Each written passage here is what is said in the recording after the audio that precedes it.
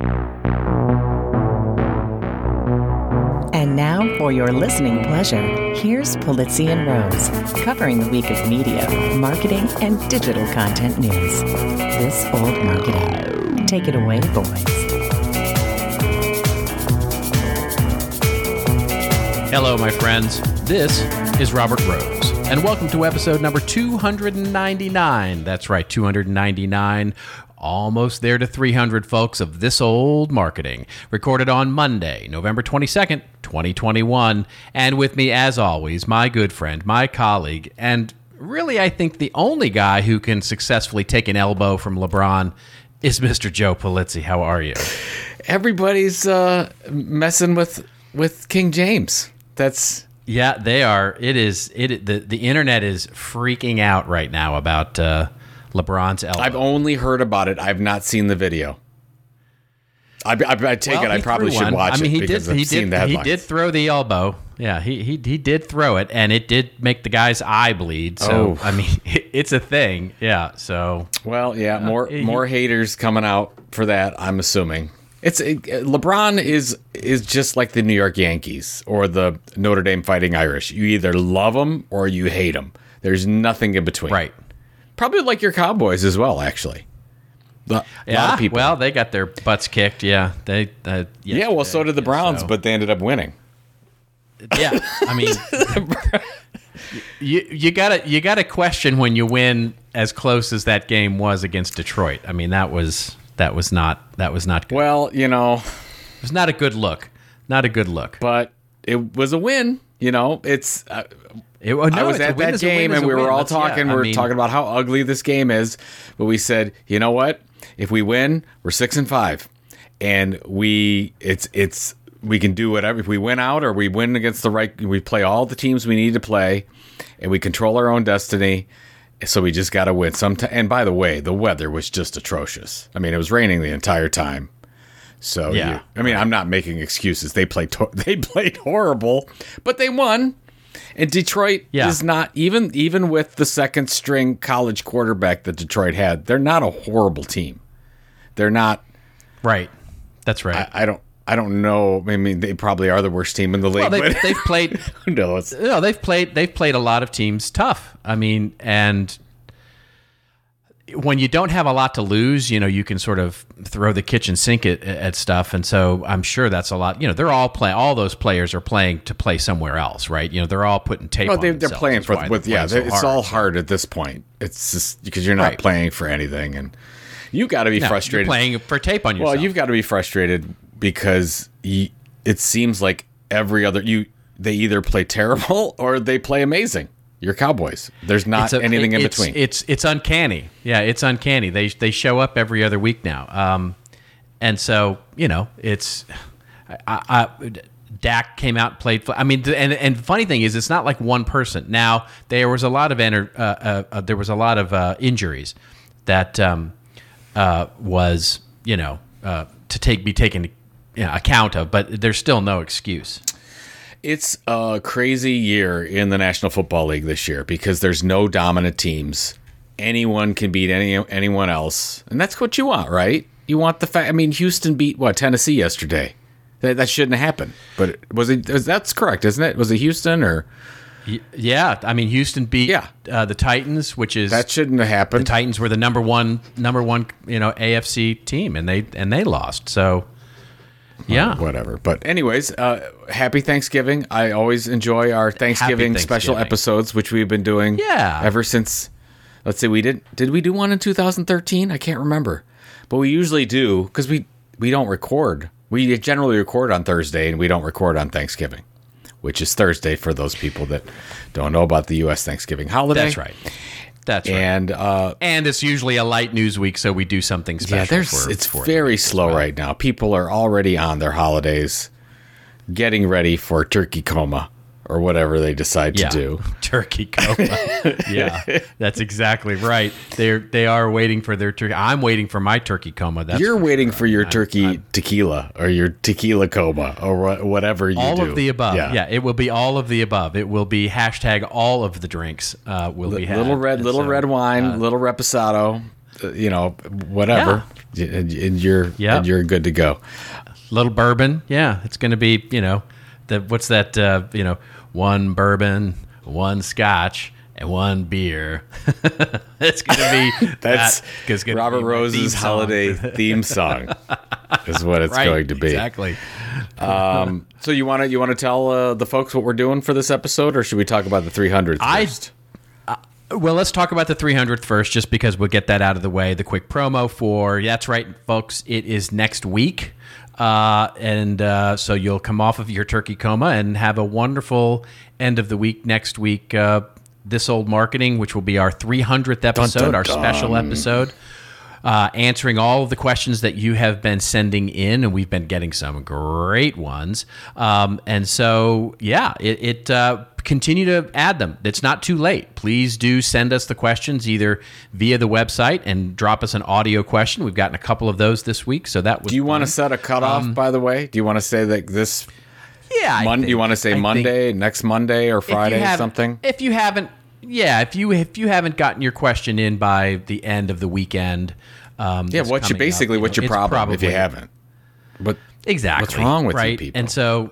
Exactly. And I really don't, and so we're going to be recording it, as you might expect, a little earlier because we're doing video. We're going to be doing some editing. We're going to be actually, putting some care and feeding into this, chuckle-headed show. So I do need it. Yeah, we do need it earlier rather than later. And so, please do, though. Hashtag us up on Twitter, hashtag ThisOldMarketing if you want to put that in. Or there's the contact form on the thisoldmarketing.site website. Or, just about any way you can get. Carrier pigeon is always a good way to get it to us. So however you can get it to us. And we have some special prizes, as we talked about.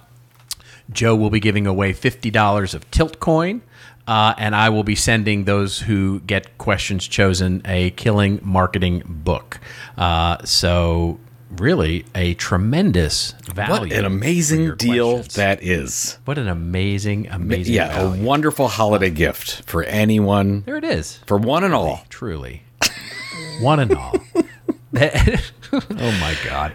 All right. Here's what we're going to do this episode, ladies and gentlemen. We are going to talk about a few things. You know how Oprah has her favorite things episode that always is in this time of year? Well, we're going to do kind of something like that.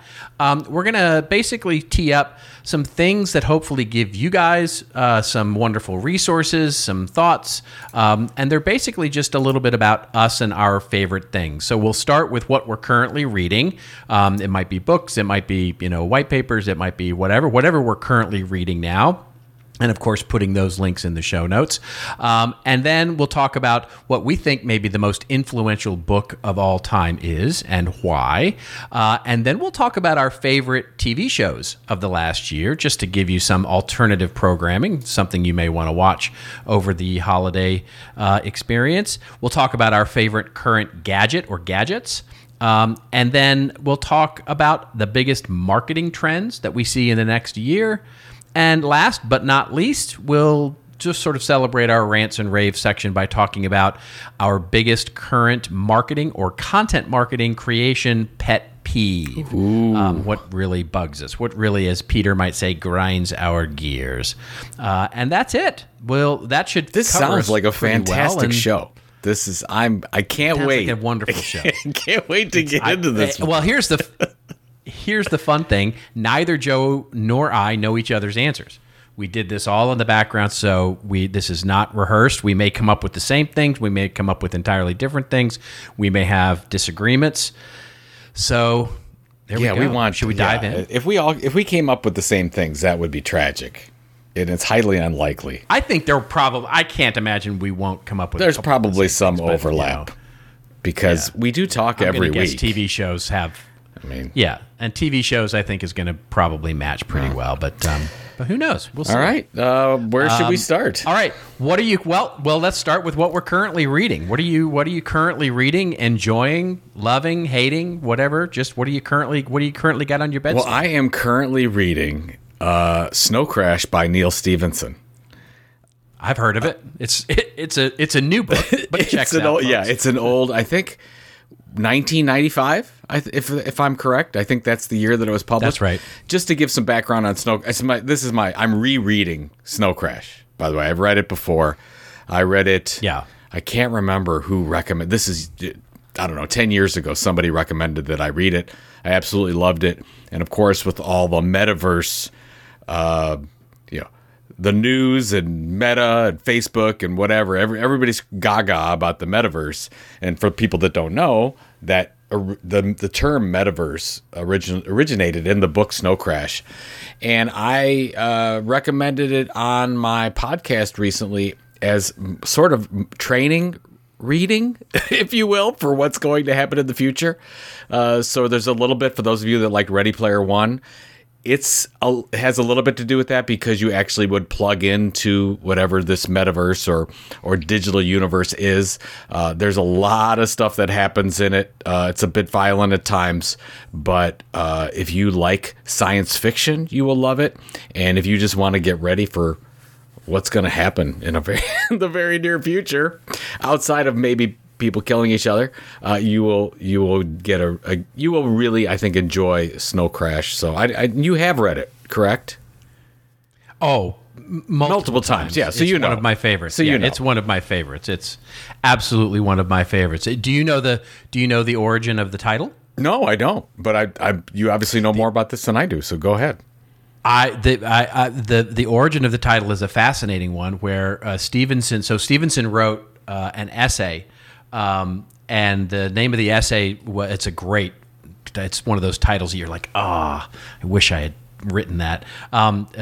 He wrote, "In the beginning was the command line," was an essay, and then that came after the book, but so that came after the book, and he talked about coming up with the title of Snow Crash, which was a particular failure on the early Macintosh computers. There was a particular way that it would sort of crash, and it would crash with very much look like snow on TV, like when you turn on a channel that's not there in the old days of broadcasting, and he called it a snow crash.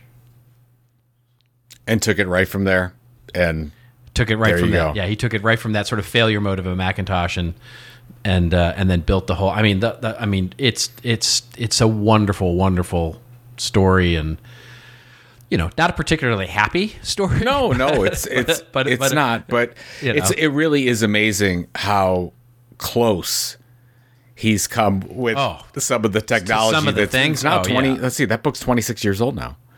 So it's crazy how close he's become with all of his predictions, let's say. So anyway, so what are you reading? What is on your nightstand? What is in your open browser? What are you doing? Yes, I have one book that is on my bedstand, and then one book that is currently open on my Kindle, which I am reading in between times. The one on my bedstand is called Unflattening. Okay. It's a book that came out in 2015 by Nick Susanis, and it's really just the closest thing I can describe it is a philosophy book. It is, it's basically this sort of essay, if you will, about how humans construct knowledge, how we sort of think about knowing things, and he presents it. It's normally something that you would see in a very thick paperback book and be very highly technical, but what he did was, in a truly innovative and creative way, he made it a graphic novel, or a look like a graphic novel, and it's beautiful. The sketching and the artistry is just absolutely beautiful, and it's this, it's a very fast read because of that, but you sort of want to take in all the pictures, because the pictures are metaphors for what he's talking about, and it's just absolutely delightful. And I've been slowly reading it. It's one of those books that you could literally probably consume in a day, but I've been really just slowly reading it, because I'm sort of letting the pictures wash over me, and it's just great. It's deep. The second book that it's deep. It's deep stuff. The second book, which is much more business-like, I'm reading Blockchain Bubble or Revolution, which is the future of Bitcoin, blockchains, and cryptocurrencies. I'm sort of, I'm down the rabbit hole on this stuff, right? So I've been really trying to get educated on this. I'm so proud of you. You have really come a long way. Well, no, You just want to know it. I just want to know what we're talking about here. So you're curious. This is written by three guys. Curiosity. I do have curiosity. Neil Mehta, Aditya Agash, and Parth Detroya. I'm sure I'm butchering those pronunciations. It's a product manager from Google, a product manager from Microsoft, and a product manager from Facebook who wrote this book. And it's good so far. It's good. It's a good primer on everything Bitcoin, blockchain, cryptocurrencies, and I'm enjoying it. Have you read Bitcoin Standard by chance? Yeah, I have that on my list. It's a very old book by now. It's got to be 5-6 years old. But everyone always says when you start going down the rabbit hole, you need to read. You have to read the white paper from Satoshi. The original one, which I have read, by the way. Yep. So I've done that, and then but I have to read Bitcoin Standard as well. Sounds like you've got a good one, also. So excellent recommendation, sir. Yeah. Yeah, they're good. They're both. One is sort of enriching the head and in my sort of career, and then one is definitely enriching the soul. So excellent. That was a good first question. Yeah. I think we passed. A good one. Yeah. And of course, as we said, we'll put the links to those books in the show notes so you can actually get access to them if you're interested in reading them.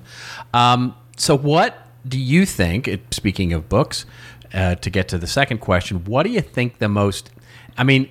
Now, when we traded these questions back and forth, you worded it very specifically, but you said, what is the most influential book of all time and why? I took it to mean business book, but obviously it doesn't need to be business book. Were you careful about that? You were basically saying what's the most influential book of all time? Like any book? I would say any book, yes. And I... Yeah, I mean, so taking out... I'm assuming you mean taking out like the Bible, right? I mean, which is clearly the most influential. Yes, I did not. But if you could have Bible as your answer, but yes, I was thinking not. I do not have Bible as my answer, but I'm thinking you're. I was saying something not discussed during the Council of Nicaea, like something other. Yeah. Right. In that book club, that book club. Yeah, go ahead. So you go ahead. What would you answer that question with? Well, I interpret it as business book, to be honest. So my answers are both business books. I have many, by the way, many books that I could recommend that are not business books that I believe that have been influential to me, certainly, and that I would put up there in the most influential of all time. But for business, just to keep it sort of sane for a moment, I went with Peter Drucker's Practice of Management. Oh, yeah. And it's it's a must read for anybody in marketing, business, and quite frankly, any content creators out there as well, because this was really the book. What you have to remember about this book, it was written in 1954, and no book to that point had really addressed the art and science and practice of business management as a thing, right? You just sort of, the way that business managers got to be business managers where they worked in a business for a while. And then it was sort of like you just made it up. And Drucker actually sort of documented all of this. It was the first to talk about like what is a business, like to actually try and define that. And this is where you get the famous quote of, that so many people use, like, marketing and innovation are the only things of value in a business. Everything else is a cost, which everybody quotes all the time. It was the first to talk about the idea of the purpose of a business is to create a customer, which you've also heard a million times. It was the first to talk about the purpose of management being to get to the organization's mission statement, to focus on talent acquisition, to focus on building teams. It was also the first and maybe most important time that there was this concept talked about. And when I say this, you're going to go, right, we've known about that forever, but this was the first time that it was ever really discussed, which was how managing a business has to be a creative rather than an adaptive task. In other words, what Drucker was saying in the book was he was arguing that said, a great management team, a great business creates economic conditions or changes the economic conditions rather than just adapting to whatever economic conditions exist. And then he said that's what separates good businesses and management teams from bad businesses and management teams. So it's, I think, truly one of the most influential books in business that has ever been written. Fascinating. Yeah. The other one, by the way, that I would mention, just simply for its, I guess, you know how they talk about in NFL the sort of coaching trees. Yeah. That you see. You great coaches. Sort of. I saw. Yeah, you and Tom Webster were talking about coaching trees. Yeah, on Facebook. We were going out of that about on Bill Belichick. Yeah, exactly. Well, and you've heard me talk about Theodore Levitt a million times, but it's not even a book. It's a white paper that he wrote in the 1960s called Marketing Myopia. And the coaching tree, or quite frankly, the practice tree that grows out of Marketing Myopia is just huge. I mean, everything from Simon Sinek's Start With Why, you can trace that right back to Marketing Myopia. When Steve Jobs, the video that everybody always talks, that sends around about Steve Jobs talking about how you have to start with the customer experience and work your way backwards to what you're going to market.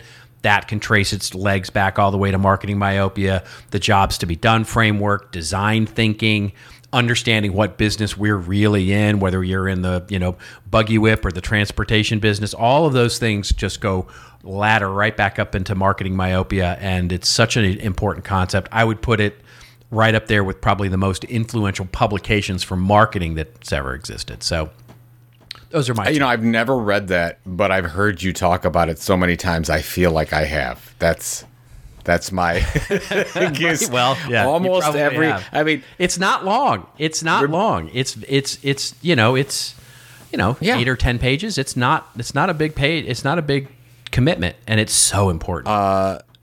There were a couple people that worked at Penton when I was back in that they used to pass the white papers out to everyone so that they could get a really good foundation for what that was all about. Then back, what was it? 7, 8 years ago, when you and I were on the road to city to city to city every week, and I would actually listen to you talk about it incessantly. Yeah, exactly. Loved it every time. Yes. Every time it was fresh. Yep. It was new to me. We actually made a joke about it in that video we did for Opening Content Marketing World one year, where it was like I was so crazed about Theodore Levitt. Everybody rolls their eyes every time I mention it. It's true. Yes, it's true. Whenever I mention it, my wife, who has now heard about Theodore Levitt more than she ever wanted to know about Theodore Levitt, now rolls her. She's like, "Oh, that." Yeah, it was like what we were. I know how it ended up, but we were trying to get where you were talking to a group of people, and then slowly people just started to walk away from you as you brought up Theodore Levitt, because again, exactly. Oh God, here he goes again talking about Theodore Levitt. I have, because we don't follow instructions very well, I have 2 books as well. Mine are a little bit different, but they go together because of the effect that they had on me personally. So both of these, I've talked about this before, but the one is Think and Grow Rich from Napoleon Hill.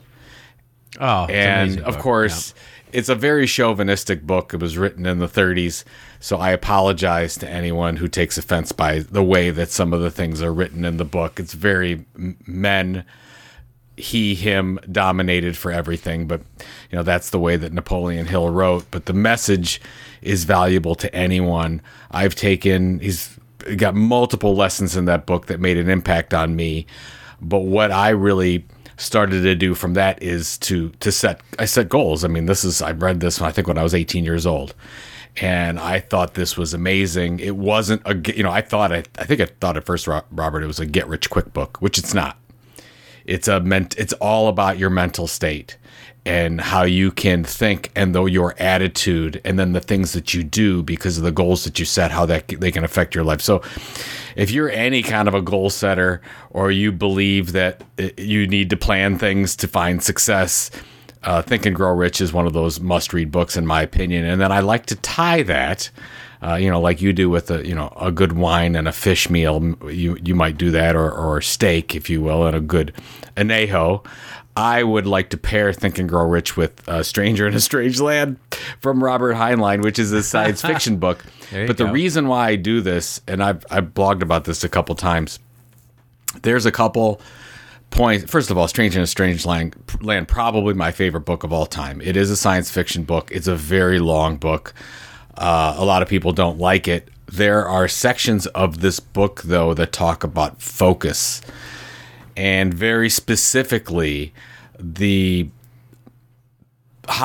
you focus on one thing at a time and you really kind of tune out everything else in your world and really focus on, like, say, being great at one thing, how that is a strategy that works more times than not. So that's why I pair Think and Grow Rich with where I'm going to write things down and I'm going to start to read those goals every day. That really came from Think and Grow Rich. And then the idea of focus and really focus on, look, I can't boil the ocean here. I don't want to boil the ocean. I want to be really good at one thing. So what is that one thing that I can make an impact on the world? That really comes from Stranger in a Strange Land. And that's why when somebody asks me, I always pair those two books together. Made a big influence on me. And strangely enough, I read both of them when I was 18 years old.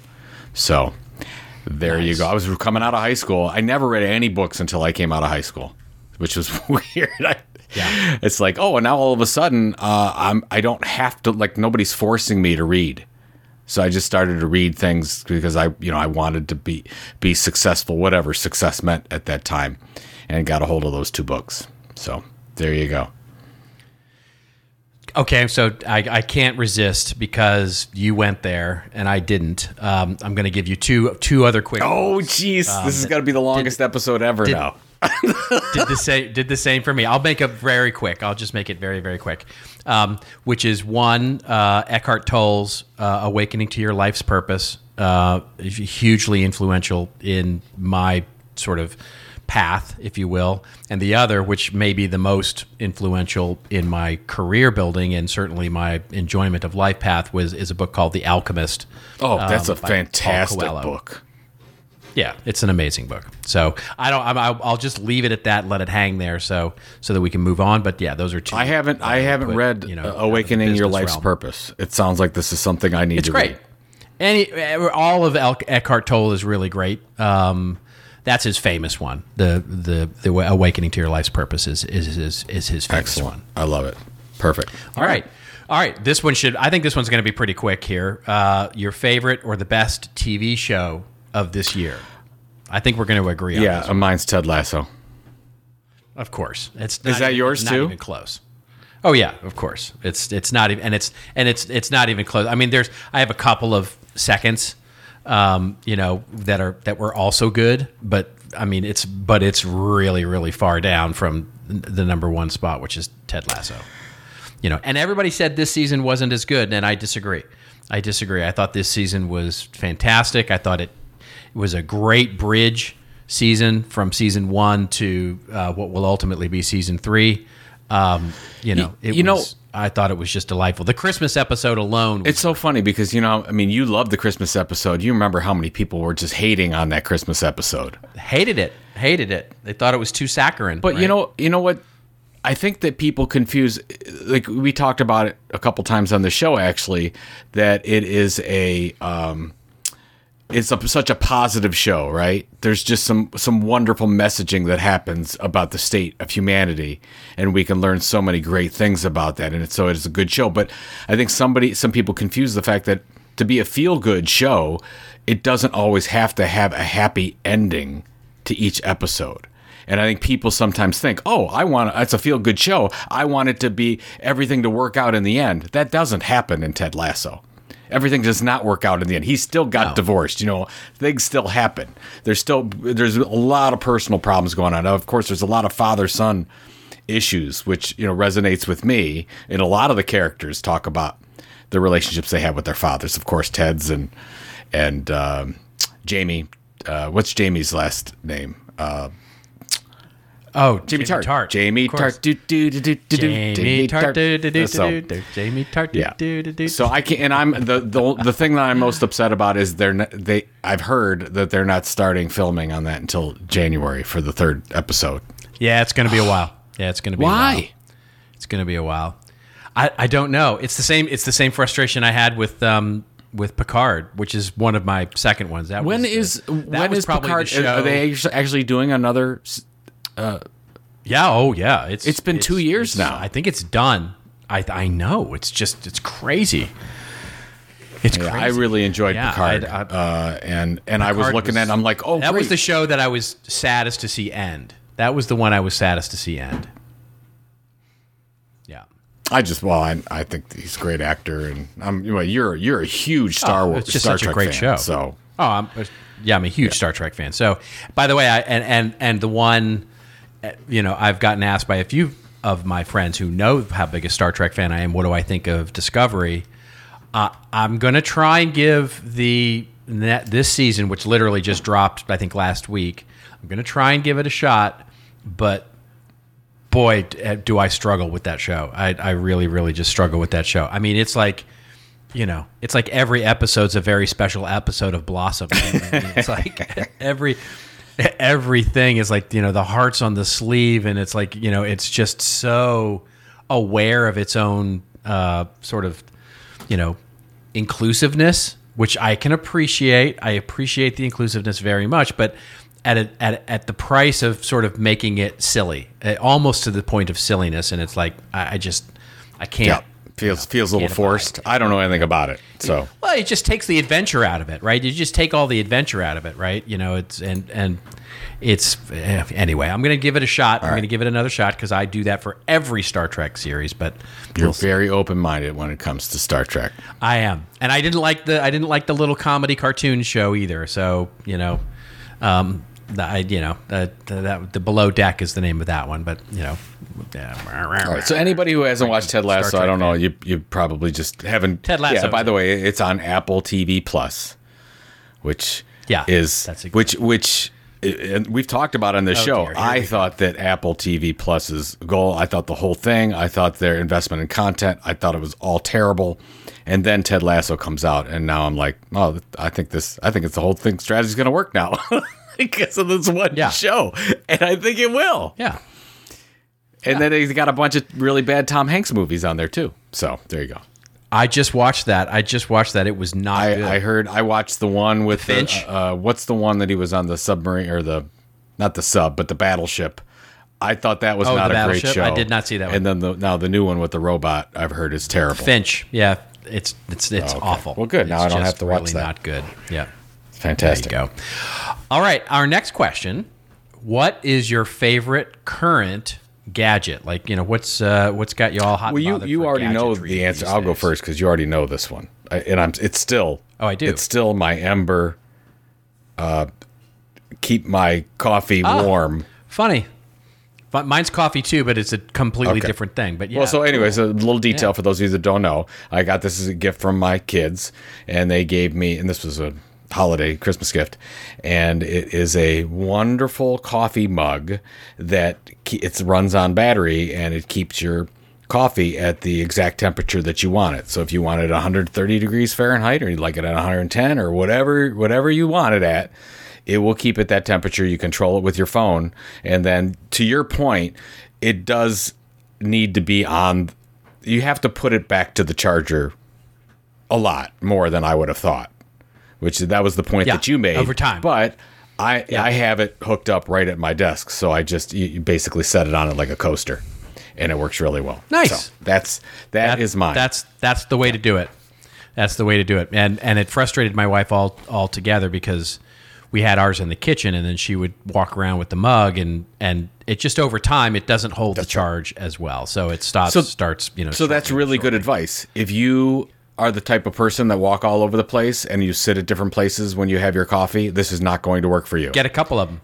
Yeah, well, or get a couple of them. But right? if you sit down at a desk like I do, like I get my coffee, I usually get my coffee, I'll read in the morning, and then when I'm ready to go to my desk, I'm there, I'm sitting there, and I put my coffee on it, feeling good, keep them warm, because I don't drink coffee quickly. I drink it over a 2-hour period, so there it is. Fantastic. What do you got? What's your gadget? So mine is coffee as well. So have you heard about this Cometeer coffee? No. So Cometeer is this new company, and what they do is they send you can order, it's coffee that comes, so the little Keurig type package, I have right? a Keurig, absolutely. Which is meh. It makes meh kind of coffee to me. It makes fine. It's fine. Are you saying you're a coffee snob? Is that what you're saying? I am saying I am a coffee snob, and if I'm a coffee snob, my wife is the biggest coffee snob on the planet, we have tried everything. We've done French press, we've done drip, we've done pour over, we've done, if you can think of it, we've done it in terms of coffee. And generally speaking, we have found, just for you who may be interested, we found Percolator to be the best, but that's neither here nor there. Cometeer is this service that takes really good coffee, and what you do is you buy it and you get it in a freeze-dried, it's all frozen, little container, and it looks very much like one of those Keurig things. So you get like a little box, and you can order and customize your little boxes so that it's one might be a pack of decaf, and another might be a pack of light roast, and another might be a dark roast, and all of that. And basically, you get it, and it comes all freeze dried and everything, and basically in a sort of whatever they call that stuff, the stuff that when you mail it, God, it's not liquid ice, but it's dry ice. You know what I'm talking? Dry ice. Thanks, dry ice. Comes in dry ice. You put it immediately into your freezer, and it stays frozen. And then basically you run it under the tap water till it and it dehydrates, or excuse me, defrosts very quickly, and then you just pour the little element into your cup, add hot water, and it's a delicious 1 cup of coffee. And it's really good. It's really, how long really does this good. process take? I'm not an affiliate marketer or anything like that. The whole process, maybe 4 to 5 seconds. Okay, so this is not lengthy. This is... No. You literally pull it out of the freezer. You put it under tepid, because the things are in this really cool like aluminum container, which conducts heat really well. So you could put it under hot water, but I do it under, their instructions say do tepid water. It literally becomes liquid, enough liquid to put into your cup, maybe with a little cube in there of coffee, and it's concentrate. It's like coffee concentrate. And basically you put it in there, and then you add super hot water, like boiling water, and you have yourself an instant cup of coffee. And so it's 45 seconds, assuming you have instant hot or you have a pot of boiling water available to you. And it's just amazing. The coffee's unbelievably good. Costs? So, nope. I have no. You can get it. I'm paying, I think, like $30 a month, and I'm getting like 30 little things. You can customize a package, basically, and you do it by subscription, and you can sort of, alter your subscriptions, all that kind of stuff. It's and you're cool. Saying it's going to beat my Keurig Starbucks packages, pockets, 100% better. Yes. Than Keurig. Okay. 100% All right. better than Keurig. 100% better than Keurig. The only con is that you got to store it in the freezer, so it takes up freezer space. And for those of us who have small freezers, it's it's a little bit of a headache, but it's really all right. Great. I like really that. Great. And the fact that it's subscription. I did not see you going there. I'm impressed. This is not a place I would have thought. So very good. All right. Next question for you is biggest marketing trend of the next 12 months. What do you think? All right. So I have 2 answers to this, but there's really only one trend. So let me talk about that second. The thing. I wonder what the thing that people. No. I wonder. No. What it might be. You'll know where I'm going here in a second. The thing that all the marketing folks are talking about right now is the whole metaverse, NFTs. That's talk. And where I see a lot of it's funny. I broke mine out. Okay, well, maybe we're not talking about. So basically, there's going to be a lot of talk about it. Like, what are we doing? They're going to do, like we talked about on the last episode. There's going to be a lot of stunts, a lot of PR stuff. I don't think there's going to be a lot of things that actually happen in the next year. So it's going to be all icing and no cake, in my opinion. So that's not really a trend, but it's going to be the talk of marketing. You'll hear it on all the circuits, but I don't think there's going to be a lot of work done in 2022. The actual trend that is actually happening, that is going to get even bigger, that you and I have talked about forever as well, but I just can't believe how crazy this is getting right now, is in acquisitions. It was basically companies that provide products and services, brands that are not media companies, are actively right now, after we've been talking about it for a decade, are actively buying media companies or content creators or YouTubers or whatever the case is, because they're flush with cash, and it's very hard to build an audience. And on the other side, once a content creator builds an audience, it's very hard to monetize that audience. So it's a really good marriage between creativity and cash, and you're going to see some major deals happen. Where I think a lot of I don't want to say the majority, because who knows at this point, but I think a large percentage of the M&A deals that happen in 2022 will happen between a non-media company purchasing media companies. So that's what I have. Do you have something similar? I would comment on yours and say I absolutely 100% agree with it, and I would sort of just maybe it's a yes and it's not trying to correct. Oh, it's fine. You can correct it. It's all good. Basically saying no. I think it's definitely a yes and, which is I think what you're going to see it's a wider. Let's make it a wider tent, right? So which is the media acquisitions you're going to see are for companies, product, service, or other media companies attempting to be platform companies, right? They're trying to get those multiple lines of revenue, and they're going to be looking at this as both a marketing as well as building an ecosystem kind of play. So I think, to your point, the non-media companies will be acquiring media companies to add value in that way, and the media companies will be acquiring other media companies to add acquisitions for those that can flex and extend brands into products and services, right? Yes. So that makes sense. You're saying it's going both ways. Yeah. Absolutely. It's going both ways. I can see that. My two. So I took sort of the same thing, which is like, there's the trendy trend, right? Which everybody's going to be talking about, and we'll be talking a lot about, which I think will continue the sort of explosive growth of AI. What will happen is I think you're going to start to see a lot of conversation come around the idea of automating context for content presentation. So whether that's delivering personalization or that's delivering without the ability to, based on content consumption, starting to, use things other than personalization from explicit data to, to sort of just understanding the behaviors of consumers and starting to personalize content, which is algorithmically based, but people will call it artificial intelligence. So the talk of the town, I suspect, will be marketing and AI and how it's used to drive more personal experiences or personalized experiences. That'll be the thing in 2022 that everybody will be talking about.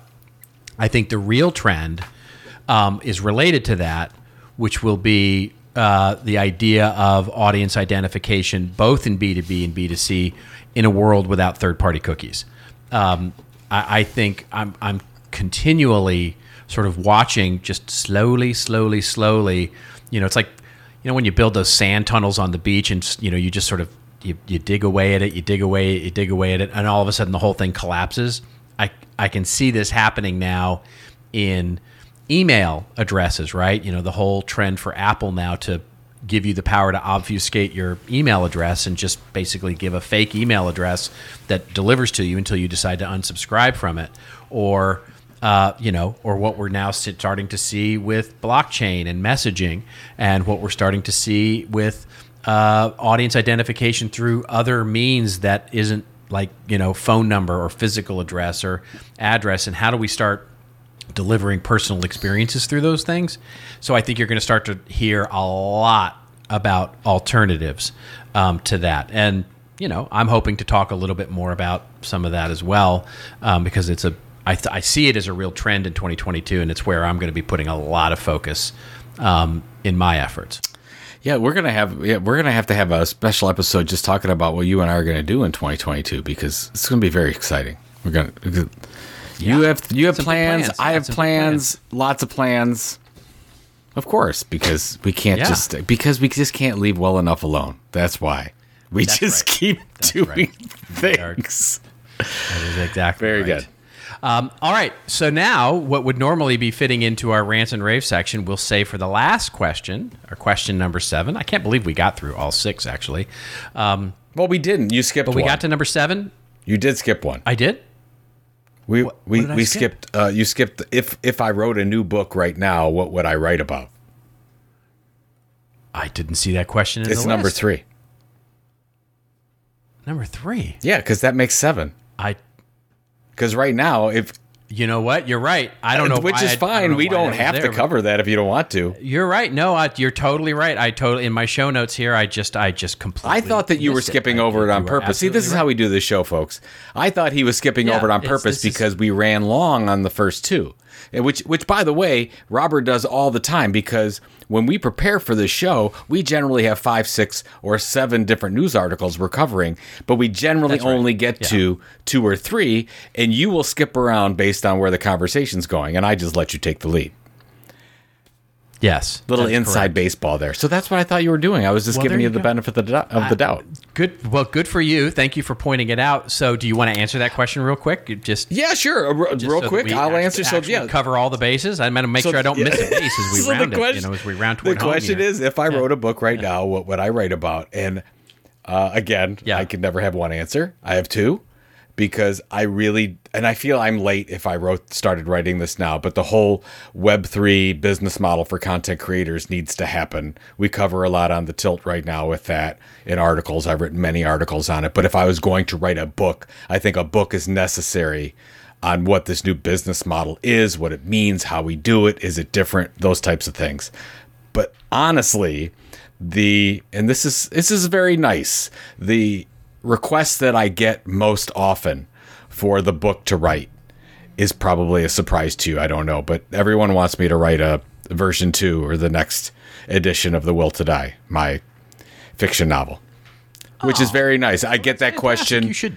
I get that question probably 3 or 4 times a week, which is wonderful. People are, send me an email and they'll say, "Oh, I just read it or listened to the audiobook or whatever. When's the next one coming out?" And then I have to go into the fact where I launched the Tilt and now I'm really focused on content creators and then they're like, "Oh, that sucks." Well, tell me when you're gonna write the next fiction book. That's right. So that's my answer there. So what about you, sir? What would you write about? Well, I have 2 as well. One which is sort of business related, which would sort of tee up and a bit of a hint into where my focus is going to be in 2022, which is exactly the book you're talking about, right? But only I would write it for marketers, brands, for enterprise marketers, and that's where it's interesting. That's where I love because you've been reading a lot about the enterprise marketing side of the Web3 thing, and I've been, of course, on the other side with content creators, individuals.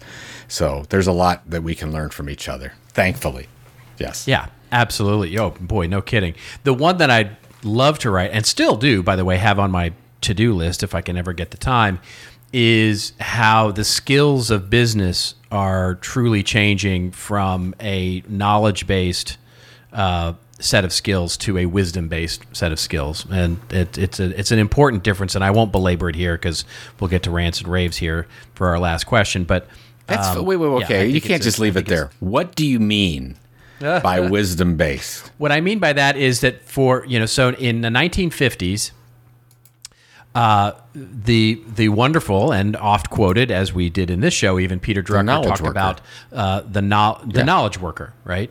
The knowledge worker. And the knowledge worker was something that he talked about where you hired people based on the knowledge that they had to apply to a particular skill that you needed in a business, right?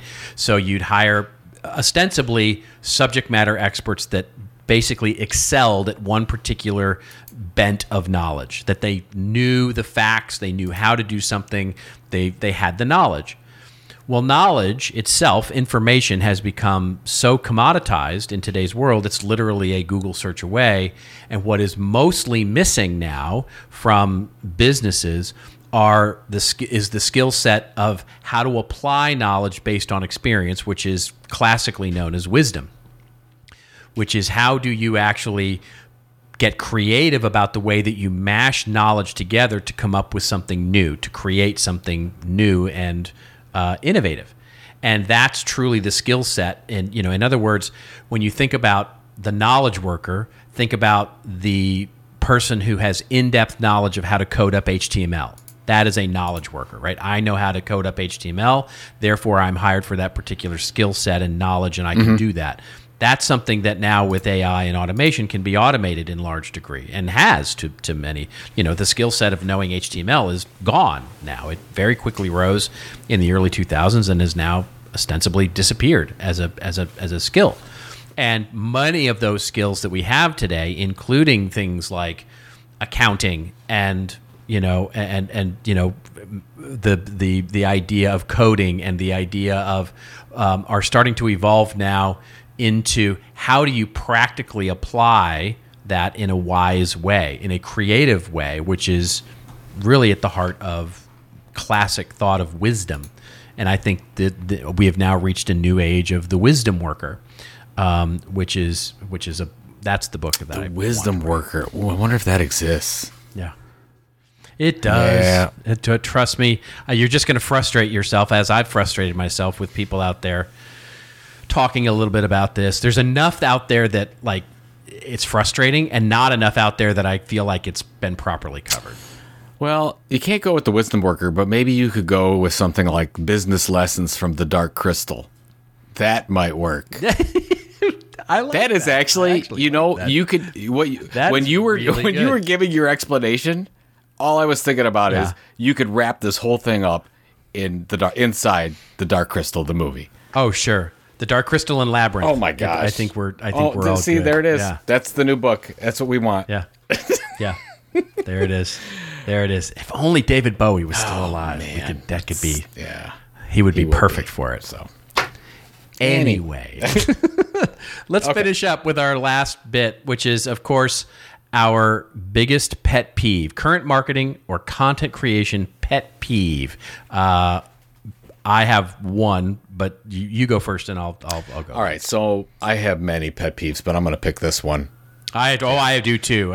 It was hard to contain. Quite frankly, yeah. You've been involved in this one a little bit recently. I won't go into too much detail, but you know how basically every couple weeks I'll throw on LinkedIn or I'll throw on Twitter, do not build your content house on rented land. No. Right? I know. Yeah, you know where I'm going. I talk about it all the time. Yeah. We basically built Content Marketing Institute around that idea and teaching marketers. Well, we built this city on rock and roll, Joe. Yeah, well, the fact that you don't build your content house on rented land. Right. And talk about it all the time. Correct. And there's a number of... Okay, so basically what happens when I tweet that out, you'll get people to say, yeah. And then you'll get people that say, what? Like...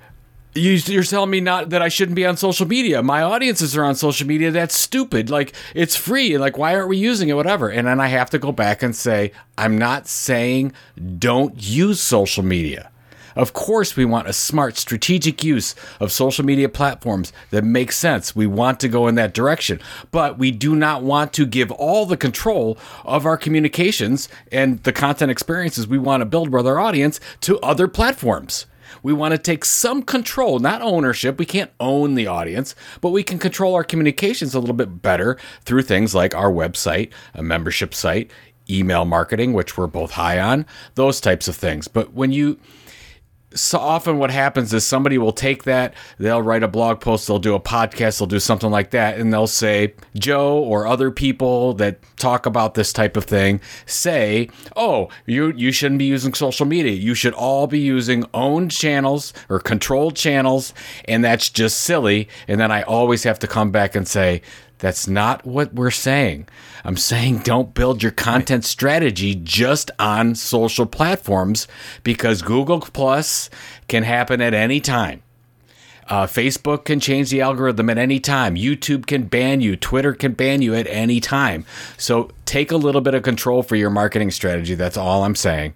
Of course, where it makes sense, use social media. And that's my biggest pet peeve, is when people take something and they turn it a little bit to I don't know, be a little bit more argumentative and to pick a fight. Yeah, pick a fight. Yeah, exactly. Like a news channel would. Yeah. Go in that direction because and then everybody piles on. Oh yeah, you're right. That's stupid. You actually should be using social media. And then I have to get back on and I have to do the whole thing again and say, that's not what we mean. This is what we mean. Yeah. And it's basically listen closely. Don't build your home. Let me say it again. Home. Don't build your home on rented land. Sure, build your rental property, build your pop-up hut, build your pop-up store, go rent a condo, whatever metaphor you like, go do all of that on social media. Just don't build your home on rented land. Because why? Because you don't own your home then, and you can't control your home. Your home. That's the important part of that sentence. So yeah, exactly. Like what have we been doing for the last decade? We've been fixing up and doing a wonderful job of fixing up our places that we live and giving it new wallpaper and new carpeting and everything to the nines. And we're helping Facebook and Twitter and YouTube and LinkedIn and all those companies. And we've been building their audiences for them. And our audience is on those platforms are not our audiences. We're renting those. You would never go in and spend $100,000 to. You would never spend $100,000 to go fix up your rented apartment. That's right. Because you're just improving the apartment owner's Why building, do it? Right? You would go in and build your own. Exactly. So anyways, enough about that. But yeah, that's that consistently is my pet peeve and has been for a long time. You keep having to fight that battle. How about you, sir? What is your pet peeve? I have pet peeves on a couple of things. Mostly it's in one category, which I would call the algorithm hack. For me, it is just this. So the first example of this is the needlessly long or falsely long video or blog post, right? And you know what I'm talking about, right? You've got to monetize it for YouTube, so it's got to be 8 minutes. So it might be something that literally the video should be like 30 seconds long. Here's the answer, right? The old Kramer, why don't you just tell me the name of the movie you'd like to see? And instead what you get is a video going, movies were invented in the 1920s. In the 1920s, movies were invented. And then movies were invented. And when movies were invented, basically, they were moving pictures. Still pictures, of course, were earlier than that. And still pictures came earlier because moving pictures were harder to make. And so on, and so on. And so you're like, oh my God, fast forward, to get to the actual meat of what the headline or what the value of the video is going to be. Blog post, same way. There's this sort of need for it to, or the feel for the need for it to be long. So it's literally it's 500 words before you actually get to the lead of the article itself. And so it's like you get all this backstory for stuff that you don't need or want, and you're trying to get to what it is it's trying to say. Or another version of this is the LinkedIn poll, which I guess someone's discovered somewhere gets a lot of engagement. So now you're seeing LinkedIn polls like every 2 seconds, like, what's your favorite color of ice cream? What bicycle do you like? Do you like one with 2 wheels or 1 wheel? And it's all in the name of getting those precious clicks and likes and having your profile circulate higher. Or the one where you get tagged in with about 1,000 other people. I think, you shouldn't build your home on rented land. Tag. I mean, 1,000 people are tagged in the thing so that you get, notified that you're supposed to come in and comment on this thing. Another one is that I'm getting recently this new trick in email that I'm getting from B2B marketers, which you put RE in your title, so it looks like you've already responded to it. You've already started a conversation, and they even will do like the line down it or arrows or whatever. So it looks like a response to a conversation you had. And it's like, hey, haven't heard from you yet.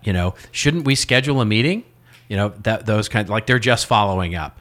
All those sort of hacks around sort of trying to trick you into sort of thinking about getting into something or how to, clickbait you into something, or it's totally petty. You know what mine is? I don't like, and by the way, I know they work many times, but that's not the point. I hate squeeze pages. I hate, like, when I say squeeze pages, like one of those, and you mentioned the extraordinarily long, repetitive video, if you will, or blog post. It's the same thing. It's like there's an offer, but they go through and then they do a comment and then they do a video, and then they you literally have to scroll to get to the bottom. It's like, oh, you need this for $8.88 or whatever it is. I'm tired of that. I just want to, if I'm going to offer something for sale, I just want it on one page. I don't even want to scroll down. What is it? What are you giving me? If I want to click for more information, what's that link? Here's some questions. Here's maybe a little video. Put it all in one, and I don't have to scroll forever. It just seems schwarmy to me. The schwarmy, yeah. For sure, the schwarmy. So, very good. Schwarmy. Oh, that was fun. That was a good word. That was a fun episode. Yeah, that was totally fun. We could just do that every time. That was we won't have to prepare. Yeah, people would get tired. People would get tired. Yeah. People were already tired. That's why it's a special episode. Yes. But next week is a special episode too. So we have two special episodes in a row. Awesome. It's going to be off the hook fun. We're going to have a good time. If we can pull it off, we'll see if we can pull this whole thing off, this whole video and some of the fun stuff that we've got planned. So, we'll see.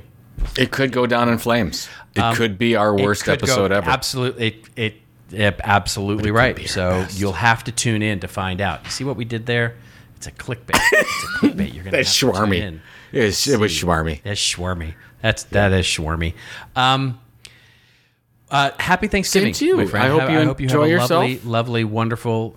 Thank you very much. We're going to go up to the beach and we're going to hang out. It's going to be wonderful, and I'm going to have #all the drinks. And so, I'm very good. Yeah, this is the first time we're not traveling for 20 years. So we're staying home. Nice. The kids are coming home from college tomorrow, actually. Beautiful. And so we'll be in the Cleveland area for Thanksgiving for the first time in a very long time. When I had a full head of hair. Basically, yes. Wow. Isn't that crazy? How long ago that was? Yeah. That is crazy. That's a long time ago. All right, ladies and gentlemen, thank you so much. I hope you and yours also have a lovely, wonderful, warm, pleasant Thanksgiving. I hope the family arguments aren't too much to deal with, but of course that's life at Thanksgiving. So I hope you all have a beautiful, wonderful family get together. And for those of you who are interested, well, we will be back next week. So it is our 300th episode. But for this, we're signing off. If you want to get everything, including all those show notes to the books and everything we linked to, talked about in today's episode, get on over to our site, thisoldmarketing.site. Remember to hashtag us up with your questions. Do that till the end of the weekend or whatever, until we can get everything assembled for our big show next week with 300. And until we see you then, remember, it's your story to tell. Tell it well. See you next week on the 300th episode of This Old Marketing.